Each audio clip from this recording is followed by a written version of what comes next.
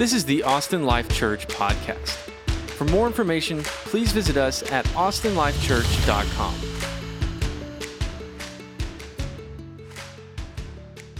In John 16, Jesus said, "In this world you will have trouble." Those are straight from the words of Jesus. In this world you will have trouble. Now that's not a phrase that we like, okay, we get that, right? None of us are immune from that reality, right? We've all encountered trouble, trials, grievances, sorrows of various kind. The question we're asking today is, how do we recover from that? All right, how do we get through a time of suffering, a time of sorrow, a time of grief, and not just survive it, but come out the other side thriving? Right? Because Jesus also said he came that we would have abundant life. Right? So you got two seemingly contradictory statements from the mouth of Jesus. I came that you have abundant life. Oh, and in this world you will have troubles, right? So the reality of troubles in this life is true for all of us, right? Come on, let's have a little participation. Just something here, right? I'm like, okay, maybe it's just me. Maybe I'm the only one whose life has sucked from time to time, right? Like, okay. No, we're going to have trouble. And so the question we're asking them is, what do you do? And sometimes, right, the trouble is relatively manageable. Okay, I can handle this, right? I can call a mechanic, or praise God, I have an emergency savings account. I can pay the bill. But sometimes the trouble, and these days will come for all of us, the world is going to give way beneath your feet, right? Sometimes you're going to get a call that you weren't expecting, and someone has died. And God, I pray no, but maybe it's a child or a spouse. I mean, one of my high school friends died of a heart attack yesterday morning, suddenly. 42, right? You're not supposed to die of a heart attack at 42. Had a middle school daughter. Sometimes your world is the walls of your safe, comfortable world are going to crumble. The day's coming for all of us. And so how do we continue on? How do we continue to worship when we're not so sure God is worthy of worship? Right? How do we continue to trust God when not so sure he's trustworthy? Right? What do we do when trouble comes?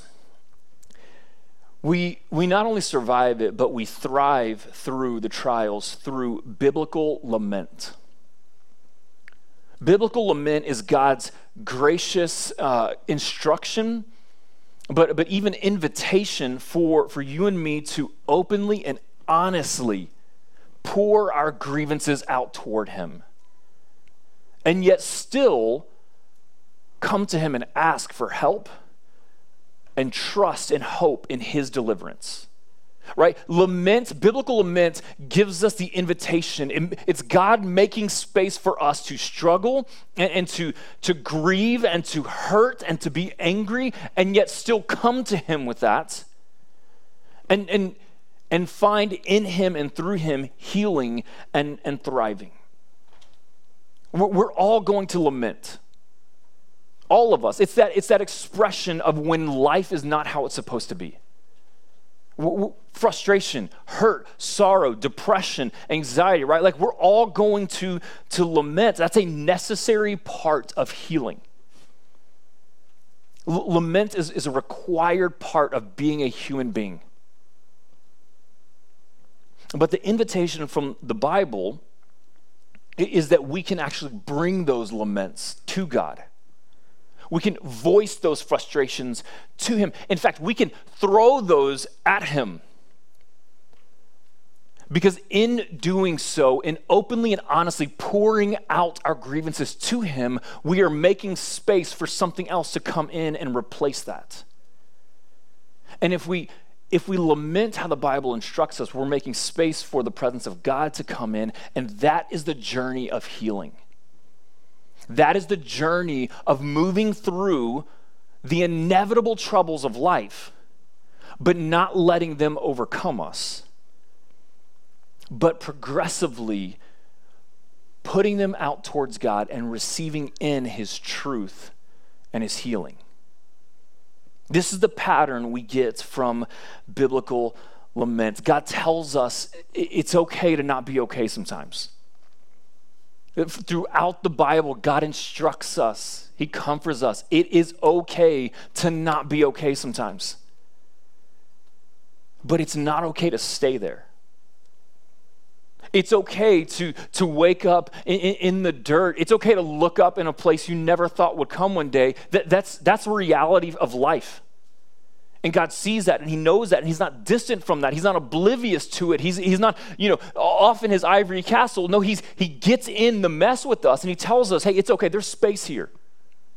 God invites us to come to him where we are, as we are, in the mess of life. Your life is not so messy that you cannot come to God. And that's an invitation from God himself, but it is not okay for us to stay there. That is not God's design for you. That is not his will for you. And his will is not just for you to survive it, but to thrive, to have abundant life. There is hope in the presence of God and his biblical lament. Openly, honestly, pouring our hearts out to him. And yet choosing to trust him still and let him heal us. Let him bring us through. Let him rebuild our broken stories. We will all struggle and have trouble and lament. My hope for you is that when the dark clouds come, we will lament towards God and find healing and refuge and safety in him. That we will trust that he will take us to the other side. So let's read Psalm 13. A psalm of David. How long, O Lord, will you forget me forever?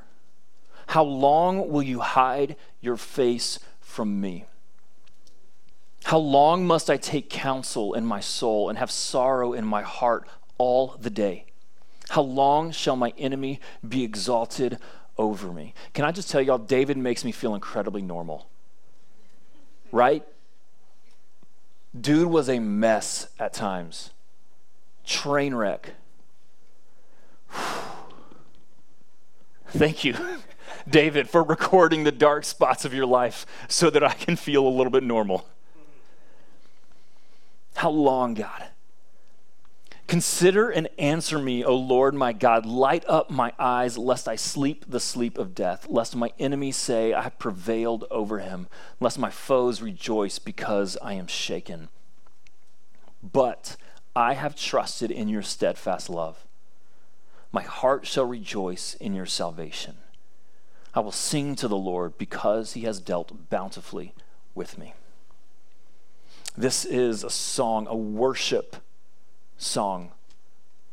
I'll say it again. This is a worship song of lament, of grief, of sorrow, of doubt, of questioning, yet digging his heels in and not giving up on the faithfulness of God.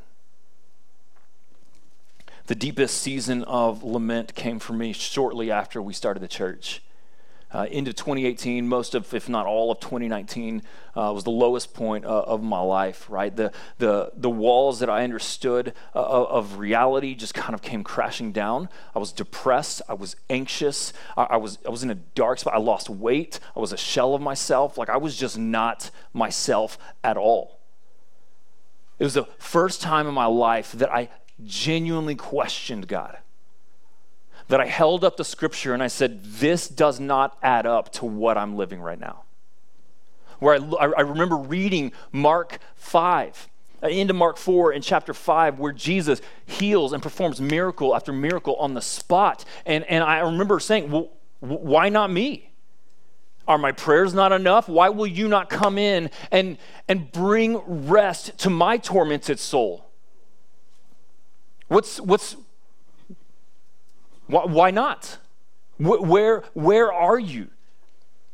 It was the first time that I questioned the trustworthiness of God. I felt duped by him. That we moved here to plant a church, right? We moved here because God said, hey, go do this. And we said, okay, yes. And then all hell breaks loose. And I remember thinking, what the hell, God? What do you want from us? What are you doing? Literally, we barely started this church, and now in February of 2019, 6 months later, I'm standing up in front of the church and saying, I don't know what I believe about God. It was the lowest point, the most confusing point, the most disorienting point of my life. And there's 2 words that I heard God say to me in that season. Don't quit. That was all he told me. Don't quit. Don't give up on what you've believed for so many years. Don't walk away from the foundation that you've stood on. Don't discount what you've experienced thus far. Don't quit. You're in a storm. It's so heavy you can't see through it, but keep your face pointing north. Don't quit. I will get you to the other side. That is what God was telling me. I didn't have to figure it out. I didn't have to have the answers. I didn't have to have this magical superstar faith. He just wanted me to dig my heels in and trust that he was who he said he is and that he will do the work for me. Don't walk away. Don't turn your back. Don't quit. I was hesitant to trust him.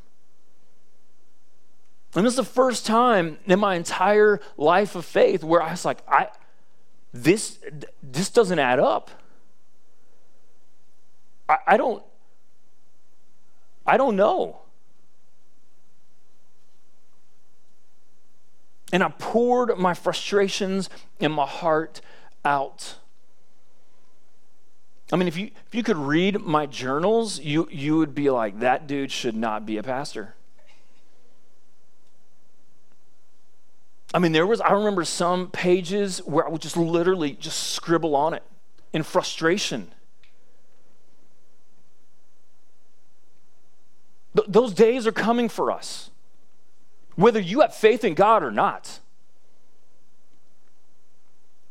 Those seasons of grief and sorrow and anger and frustration and confusion,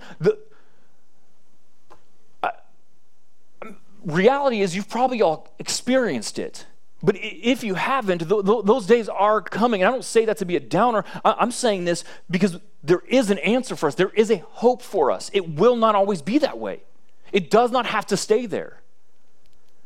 And God, in his grace and love, doesn't shut the door and say, hey, come back when you've got this figured out. You're kind of messy. Like you're kind of whining a little bit. You're a little bit needy and difficult. No, God opens the door and makes room for me to not be okay. But not only to not be okay, to take what's not okay from me and to throw it at him. Because it's only when I'm open and honest with what's going on, when I take it all out and give it to him, that I'm creating the space for him to come in and to heal what is hurt and broken. It's the grace of God to offer us lament so that we can heal and recover and restore. So here's the pattern that God gives us. First, we bring our open and honest complaints or grievances or frustrations to him. I mean, you've got David, a man after God's own heart, right? Wrote much of the psalm. I mean, he's like the hero. Come on, he's David. And he's sitting here and he's looking somewhere toward God and he's like, where the heck are you? Right? Well, what are you doing?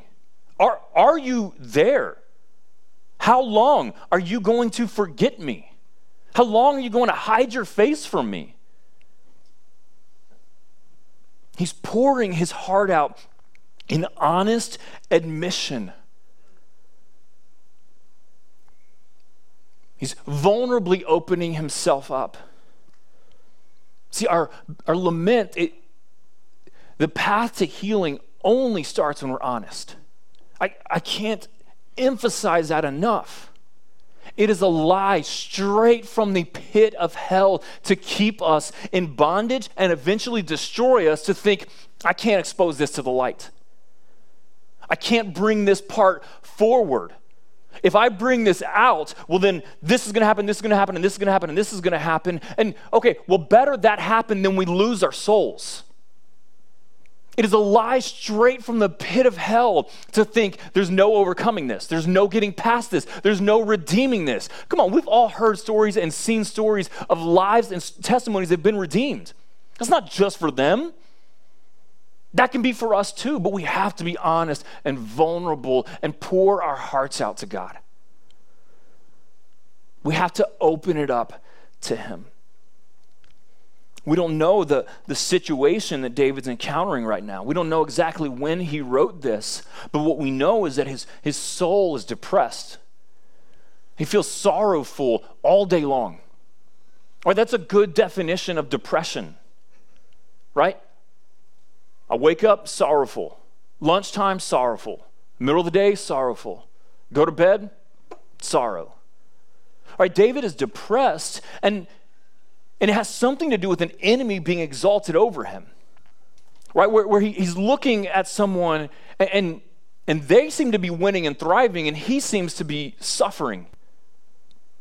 That the opponent, the one that everyone knows, he's triumphing and David is losing.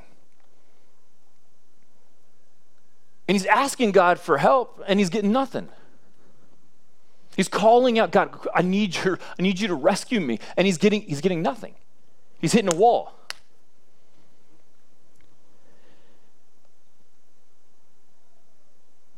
Lament begins when David is honest with where he is. When he presents that to God. I don't know what that'll be for us. Perhaps it's abuse of a friend or a coworker or a family member. Maybe it's you've been praying for this promotion and this job, this fresh start, and it went to someone else. The bills are due and you're like, all right, God, I need help here. I legitimately need help, and it comes up empty. You're depressed. You're anxious, you're afraid, your life is coming undone, and you're calling out for help and nothing's happening. You get a diagnosis that rocks your world. A sickness, a disease, something that they say there's no cure for. Your marriage is barely hanging on. Your kids are, who knows? The situation is going to look different, and God doesn't dismiss that. He's not looking away from that. In fact, he's inviting you to bring that to him. Even when your frustration is maybe now with him. Your doubt is perhaps towards him. God's not asking you, he's not telling you to stuff it in and figure it out. He's inviting you to bring it to him. That's where lament, that's where healing, that's where freedom begins. What happens a lot of times for us as humans is we can respond in potentially one of two other ways. One, when it gets hard and sorrow comes and grievance hits our lives, we can just put up walls and then become angry and just decide we're going to power through it. And you know what? We don't need God. Right? I don't need God. If he's gonna fail on me, forget him. You ever felt an anger towards God? You ever heard the quote that someone say, like, I don't believe in God, but if there is one, I hate him. right? Like there's just this anger, this disappointment. I thought it would look this way. Reality is this way, and disappointment lives right there in the middle. And we're angry. Anger is a defense mechanism, right? It keeps us from being vulnerable. It keeps us from being exposed. It keeps us from opening the soft parts of our hearts to be hurt again. And so we become angry and we shut down. And yes, it will keep those from potentially hurting you again, but it's also going to stuff you into a casket of your own making, and your heart will become cold and hard and callous and eventually suffocate. Anger will deceive you to think you're protecting yourself, but you're actually killing yourself from the inside. And that's one way we tend to respond when life gets hard. We just get angry because we don't want to feel. I don't want to deal with this. Another way we tend to deal with it is just running out the back door. We just try to avoid it. We try to stick our head in the sand, act like everything's fine. How are you? I'm good. Right? Is that not the most hey, how's it going? Good? If not busy, it's good, right? It's one or the other. I'm just busy right now. All right. But how are you? I'm good. Right? We just try to over-spiritualize it. Come on, brother. The Lord's working good things. Right? God loves me. God loves you. It's going to be okay. Or we just try to over-spiritualize and deny the fact that our world is crumbling, that we're angry towards God, we're angry towards people, right? That we're frustrated and confused and doubting, and we just try to deny it. Everything's good. Both of those routes will never find true healing. Both of those routes will never lead us to true recovery and freedom and restoration. The only way to get where we want to get when life gets hard, and there's no way to avoid that life is going to get hard for all of us. Don't think that you're special. You're like, man, my life is super hard. Well, so is theirs. And theirs and theirs and theirs and theirs and theirs. Their circumstances looks different, right? We're not special. Don't think that we're going to avoid it. The only way to get through it is to lament, is to grieve, is to feel, and God invites us to do that with Him because He is the ultimate healer. He is the one that will actually bring us to a place of thriving. And the great thing about God, like, I don't know, I got so frustrated, right? I just kept saying, it shouldn't be like this. We shouldn't be doing this. We shouldn't be dealing with this. Okay, I don't know if this is accurate or not. It's just something that came in my head. Pride's favorite word is should. Oh, that hit. Okay. All right. I've never tested that one before, right? That was just, people are like, amen. Mm-hmm. Pride's favorite word is should, because you know what we mean when we say should, I should or shouldn't, we think we know best. Or he, or should, right? You know, it's like, life shouldn't be this way. Says who? Right? Like, what, we think we're immune? We think we're entitled to a good life? We think that the mess isn't going to hit us? You should be past this. Or we think we know what's best for us? Yeah. That pride's favorite word is should. Right? It's where was I going now? Man, I got off on a tangent there, right? Come on. Lament. We're talking about lament, right? It's going to come for us. Oh, God. Okay, right. Here we go. So we think, man, like, I shouldn't be dealing with this, whatever it is. And that's just not reality, right? We're going to have to go through it, whatever it is for you, at whatever point of life that is for you. We're going to have to go through it if we want to truly heal and thrive. The great thing about God is that that's not a wasted time.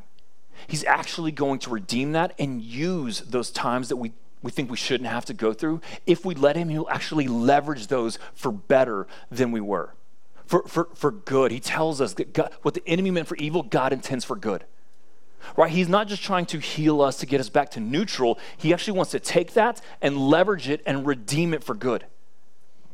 Right? So the devil's like, we got it. And God's like, Well, thanks for the building blocks, right? Like, thanks for the ammunition. He wants to leverage that for good in our lives. The grace of God is that he's not going to waste our suffering. He's not going to waste our lamenting. He'll actually use it for good if we let him. We have to open our hearts up and honestly and fully and openly lament toward God. Pour our hearts out. Talk to him. And then what? Consider and answer me, he says. Light up my eyes, lest I sleep the sleep of death, lest my enemy says I prevail, lest my foes rejoice. Right? He first complains to God, pours his heart out in frustration. What the heck, man? What are you doing? Where are you? Will you please do something here? That's where lament turns to worship. Where you don't just become hardened and cynical towards someone, but you then drop your defenses and still lean into and depend on and ask God to step in and help. See, God invites us to pour our hearts out. God invites us to lament toward him, but God then also asks us to continue to look to him for the answer. That when we pour out our frustration, what we then put back in is not lies or some other worldly mantra for how we can get by, but what we put in is dependence on God. What we put in is truth. That is the formula for how we heal and recover through anything. We grieve it, we lament, we pour it out to God, and then we turn to him still and ask him to replace it and to fill us and to heal us and to do what he'd obviously been asking God to do. He continues to depend and trust in God and to ask God. If all you do is the first part, pour your complaints out and pour your grievance out, but then you never soften your heart and ask for help, you're just going to become a cynical person. Right? If you've ever met someone, if you've ever been someone that your habit is just to blame and point fingers and be grumpy, odds are there was a point where you didn't deal with an issue. You just try to deflect and pour out anger and hostility. Right? So God's saying, come on, pour it out. I can take it. I can heal. And then turn to me and ask for my help. Continue to ask for my help. Continue to ask for my hope and my deliverance. What do we ask for? I mean, he's asking, man, turn it around, God. Take away my depression. Light up my eyes and my soul. And maybe we ask for God to bring healing. We ask for God to bring friends, to restore the loneliness with community. We ask for God to bring provision. We ask for God to bring more of his presence. Have you ever found yourself like feeling like you can't ask God for something? Embarrassed or like this is silly or, like, come on, you don't ask God for that. If God is really who he says, he knows it anyways, right? He knows it. He's asking us to pour our heart out to him so that he can shape us and transform our hearts and make us more like him. Sometimes, right, we pray and we ask for things, and they're not godly, right? They're not, God, will you smite my cubicle mate?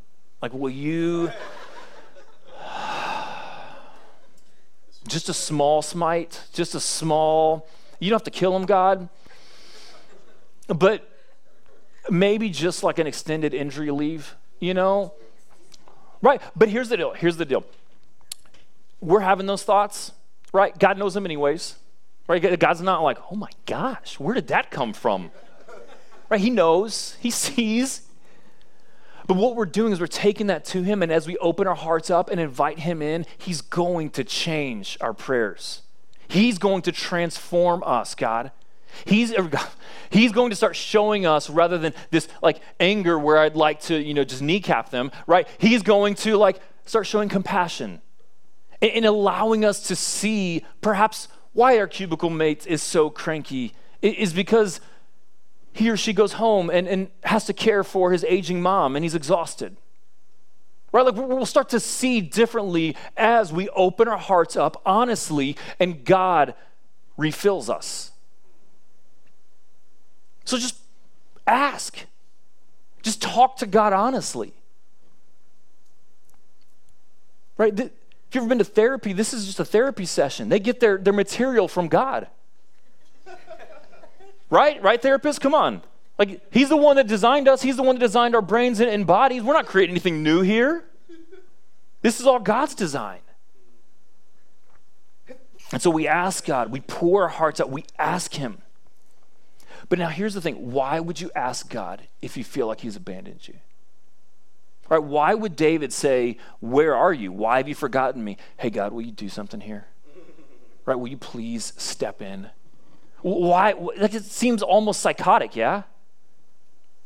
Shake your fist with one hand, take a breath. All right, God, I need your help. Why would you and I do that? Because of who God is and what he has already done to prove his love for us.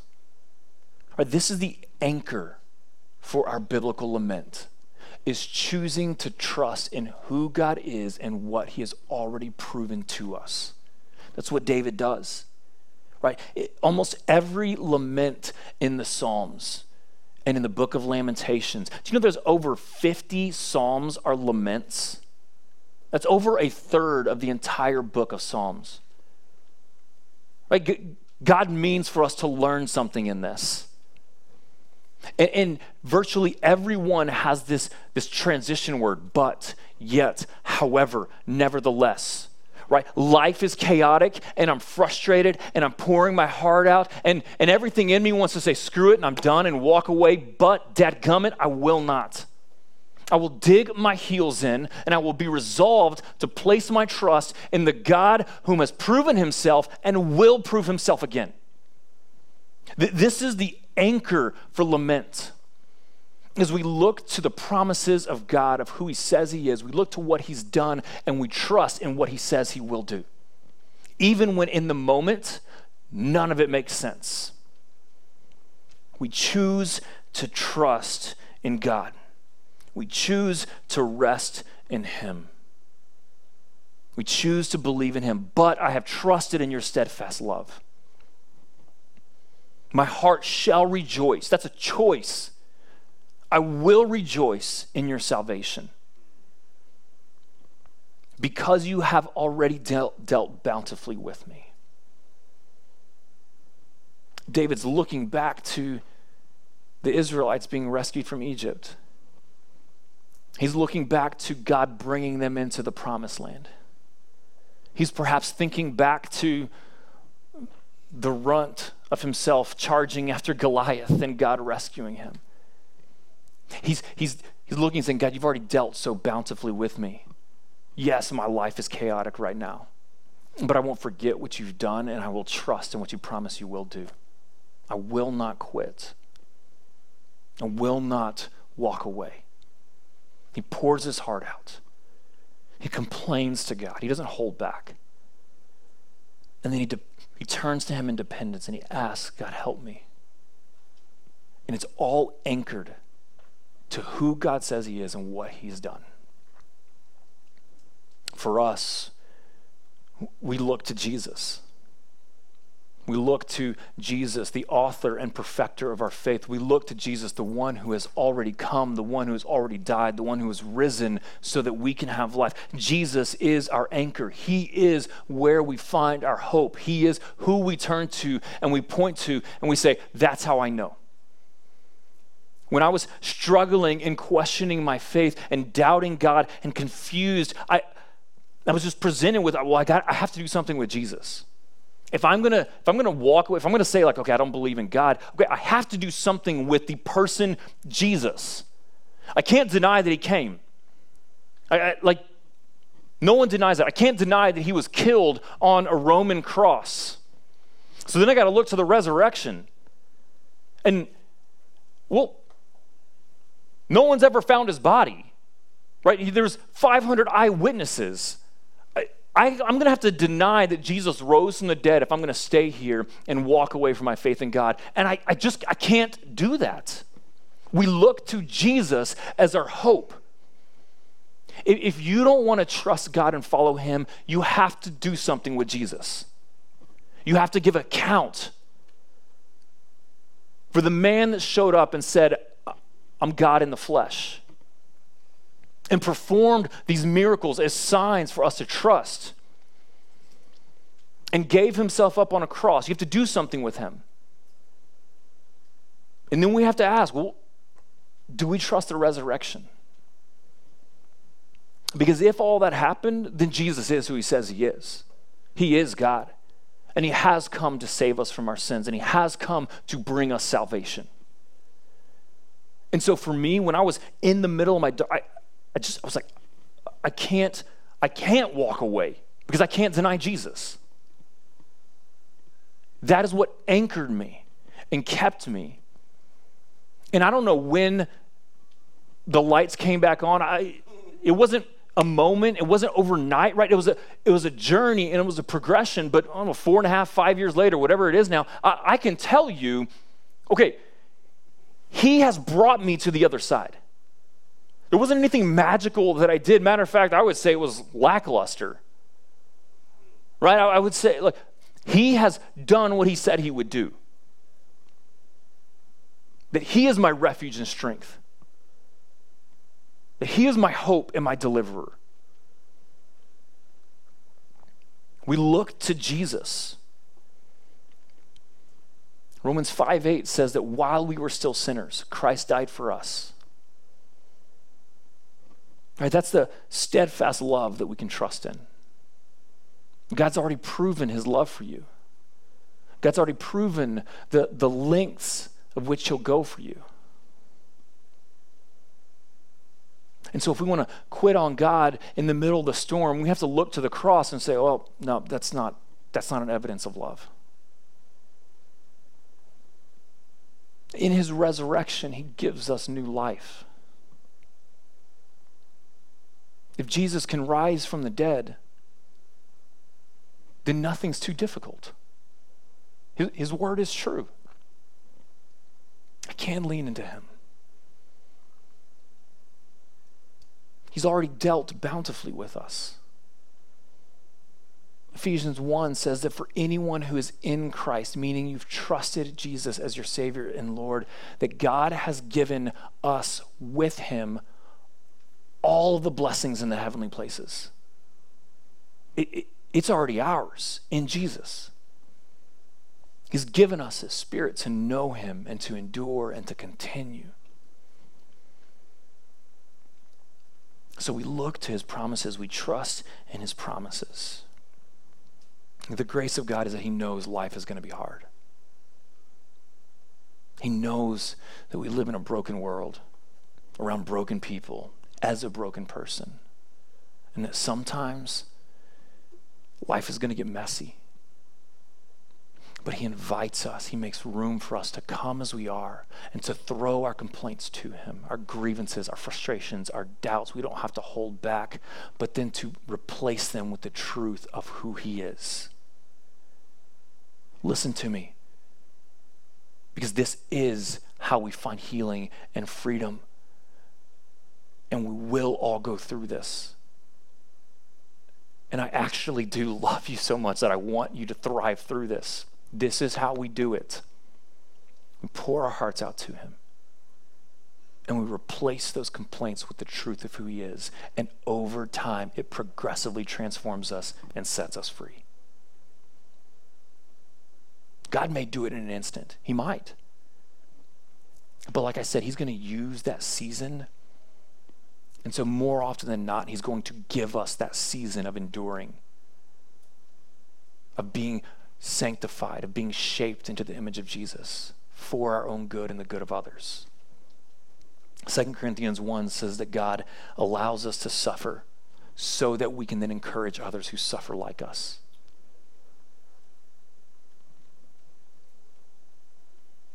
The number of times Stephanie and I have been able to tell people, yeah, life was a train wreck for a while. But God's got us through.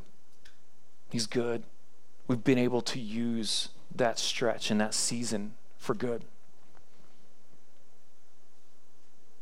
Pour your heart out to him, y'all. But then choose to trust him. Choose to remain. Don't quit. Ask him to help you. He will. Horatio Spafford, if you've heard of his story, knew a little bit about life's sorrows and sufferings.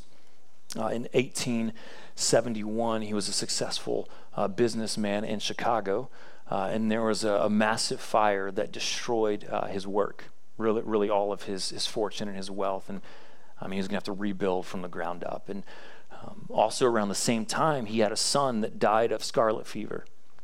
And so he and his wife and his 4 daughters were like, we got to get away for a minute. We got to breathe, right? And so they decided to travel to Europe.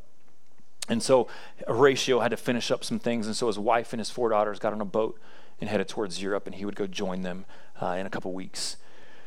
At some point during that journey, he got a message that said that the boat his wife and daughters were on had an accident in the Atlantic and sunk, and all 4 of his daughters drowned.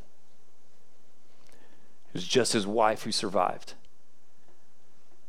So now Horatio, that is the earth giving way beneath your feet. That is when the walls of your life, they don't just crumble, they're just gone. And so he gets in a boat to go and join his wife, because how do you just leave your wife there? And during that journey, while in the Atlantic, sailing over the oceanic coffin of his daughters, he writes what is today one of the still most famous hymns we've ever sung, which is "It Is Well." And he says, "When peace like a river attendeth my way, or when sorrows like sea billows roll, whatever my lot, thou hast taught me to say, it is well. It is well with my soul. Though Satan should buffet, though trials should come, let this blessed assurance control, that Christ hath regarded my helpless estate, and hath shed his own blood for my soul. My sin, oh the bliss of this glorious thought, my sin, not in part but in whole, is nailed to the cross, and I bear it no more. Praise the Lord, oh my soul." Sorrows were, you can't even compute. Rolling in. Trials had come. There's no doubt he was grieving, questioning, doubting, suffering. But the way through for him, for his good, and let's be honest, for our good, as we now sing the fruit of his suffering, he poured his heart out, and yet he anchored his life to the truth of God's love for him in Jesus. And that is what got him through. That is what brought him to the other side. That is what brought healing and recovery and freedom and restoration to his soul. In this world you will have trouble, Jesus said, but take heart, I've overcome the world. Pour your heart out to him. Don't hold back. Throw your complaints and your grievances toward him. And take a breath. Plant your feet and determine that you will trust him. Because he's already proven his love and that he's good for it. He will bring you through to the other side. Not just to survive, but to thrive in abundant life with him.